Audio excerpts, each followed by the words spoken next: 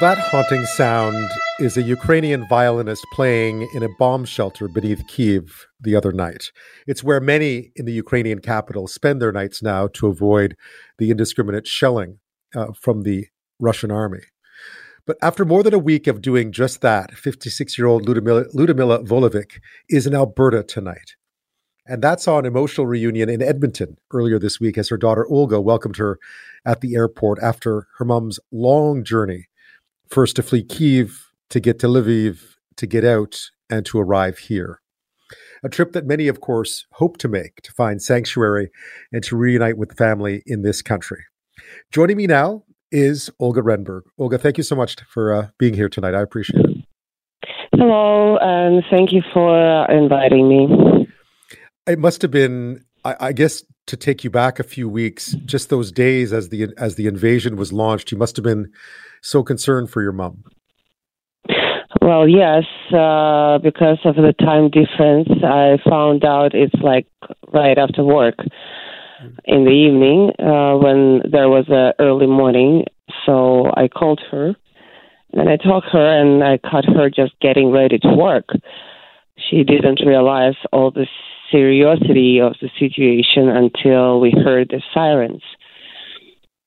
Wow. Yeah. So she was just starting a normal day. I guess it was 5 o'clock in the morning, right? So most people would have woken up and not known. Yes. It was like that. She was just like, "Oh, I'm going to work." I said, like, "Mom, it's bombing. It's like explosions in Kyiv. You're not going anywhere." She was like, "No, it's all fine. I can't hear anything." And right after those words, she just like heard the sirens. And because we were on a video call, I heard that as well. How did she, so I gather she stayed in Kyiv for a while, right? She spent, like so many people, she spent nights. Was she in the subway system? Was she in the basement? She was in the in the basement of school nearby. The first closer shelter space, and she spent there a few weeks, not few weeks, like a week and a half, until she decided to come over here. Every night over there, and only in the morning when the curfew was done, she could come out, do her regular things that she need to be done, but then by the evening she goes back over there and spend the night over there on a concrete floor with the rest of the people who trying to kind of make it comfortable as much as they can, with bringing blankets or cots or whoever could bring whatever.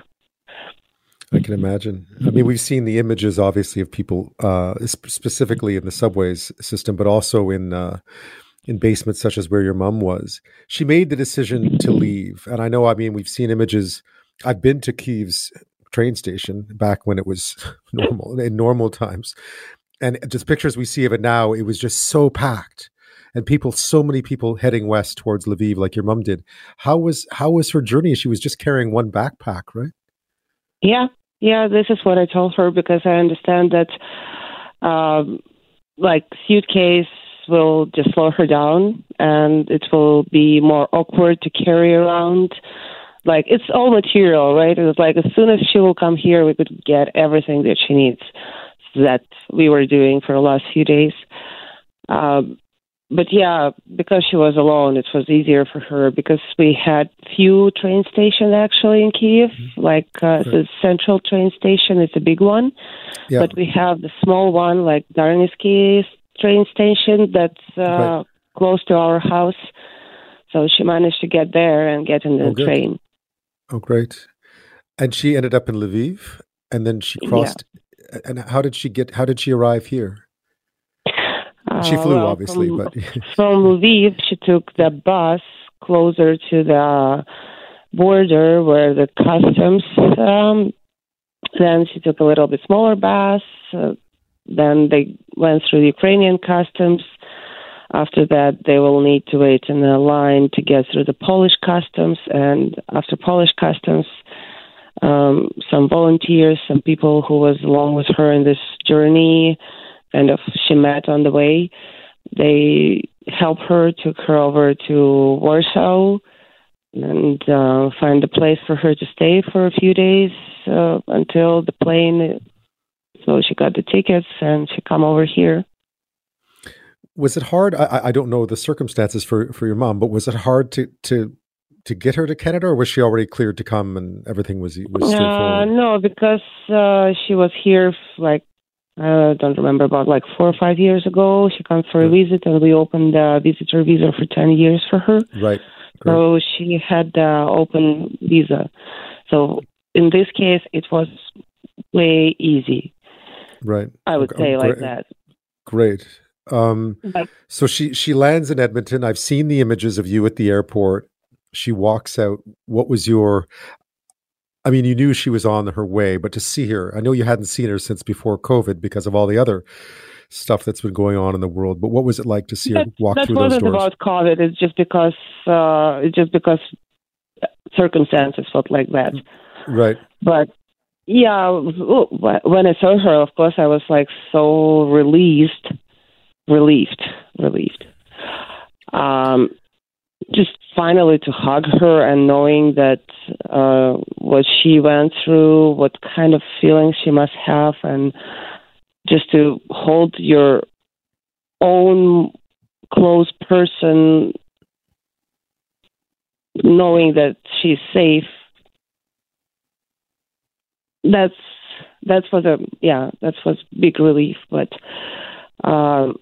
right now, I could tell that her story is lucky one, really kind of easy way out, not like hundreds of thousands of Ukrainians who are still stuck and gotten hostages in Mariupol. Right. And they're supposed to have the green corridors over there, right? The city leaves over last 4 days without power, heat, water, food. And as soon as they're trying to get through those green corridors, Russian troops start shooting them out. I know. They're shooting all the caravans that are coming into the city. So they actually keeping all city as a hostages. Right. Olga, I have about a minute left. I just wanted to ask you how your mom is doing. Is she okay? Is she gotten a good rest? I know obviously you're paying very close attention to what's happening back home, but how is she doing? She's still having nightmares. Mm-hmm. She's still in the middle of the night when my pet's running around the house. She thinks that it's bombing or something. Wow. I think it's kind of like PTSD. Right. I guess, yeah. Yeah, we need to remember that the most important thing is to close the sky over Ukraine, and those politicals who waiting and trying to make a decision. Every second of their waiting, it's killing people over in Ukraine. Yes. Every minute that they waste for that, they're killing people over in Ukraine because the skies not closed. Right today, another city was bombed. Right. Olga, in Mariupol. I've run out of time. I apologize, Olga. I'm really happy your mom is okay. I'm happy she made it safe and sound. And obviously, I know you're paying close attention to what's happening back home. And I hope to speak to you again at some point. I know you have family still in Ukraine as well. Have a great night. Thank you. Thank you.